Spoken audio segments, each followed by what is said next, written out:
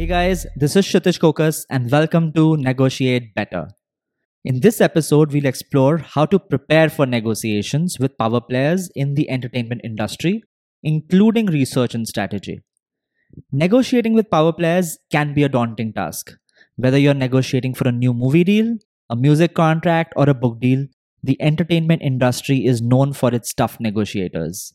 However, with proper preparation and strategy, you can definitely increase your chances of success in negotiations with such players. So let's dive into the first step of preparation: research. Research is a critical component of preparing for such negotiations. You need to know as much as you can about the power player you're negotiating with, their previous deals, and their reputation in the industry. This information will help you determine their negotiation style, what they value, and what they're willing to compromise on. To begin your research, start by looking at the power player's past deals. Look at their track record of successful deals, their history of collaborations, and any industry recognition that they have received. This information can provide valuable insights into their negotiation style and what they consider important. Next, research the industry standards and trends for similar deals to the one that you're negotiating.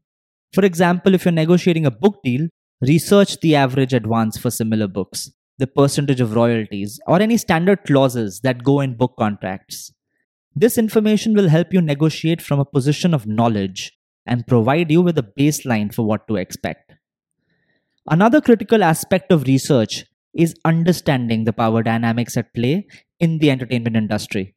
This industry is known for its power imbalances, with large production companies, studios, and record labels often holding the upper hand in negotiations.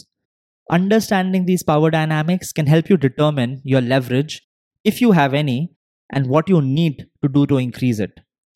Once you've completed your research, it's time to develop your negotiation strategy. A negotiation strategy is your roadmap for achieving your goals in the negotiation. It includes your objectives, your priorities, your opening offer, your negotiation style, and what is that point at which you will walk away. Your objectives should be clear and measurable, such as securing a specific advance or percentage of royalties. Your priorities should be ranked in order of importance, so you know what you're willing to compromise on and what's non-negotiable. Your opening offer should be based on your research. Ideally, it should be realistic and provide enough room for negotiation. Your negotiation style should be tailored to the power player you're negotiating with and their negotiation style. For example, some power players may respond better to a collaborative negotiation approach, while others may prefer a far more assertive approach. Knowing their negotiation style and adapting yours to fit it can increase your chances of success. Finally, and very, very importantly, your walkaway point is the point at which you are no longer willing to negotiate. It's essential to determine this point before entering into negotiations and to stick to it during negotiations. Knowing your walkaway point can help you avoid making concessions that aren't in your best interest and prevent you from agreeing to a deal that's unfavorable. In conclusion, negotiating with power players in the entertainment industry requires a solid amount of preparation and strategy. Researching the power player, the industry standards, the power dynamics at play can definitely help you provide some valuable insights into what to expect and how to navigate these situations.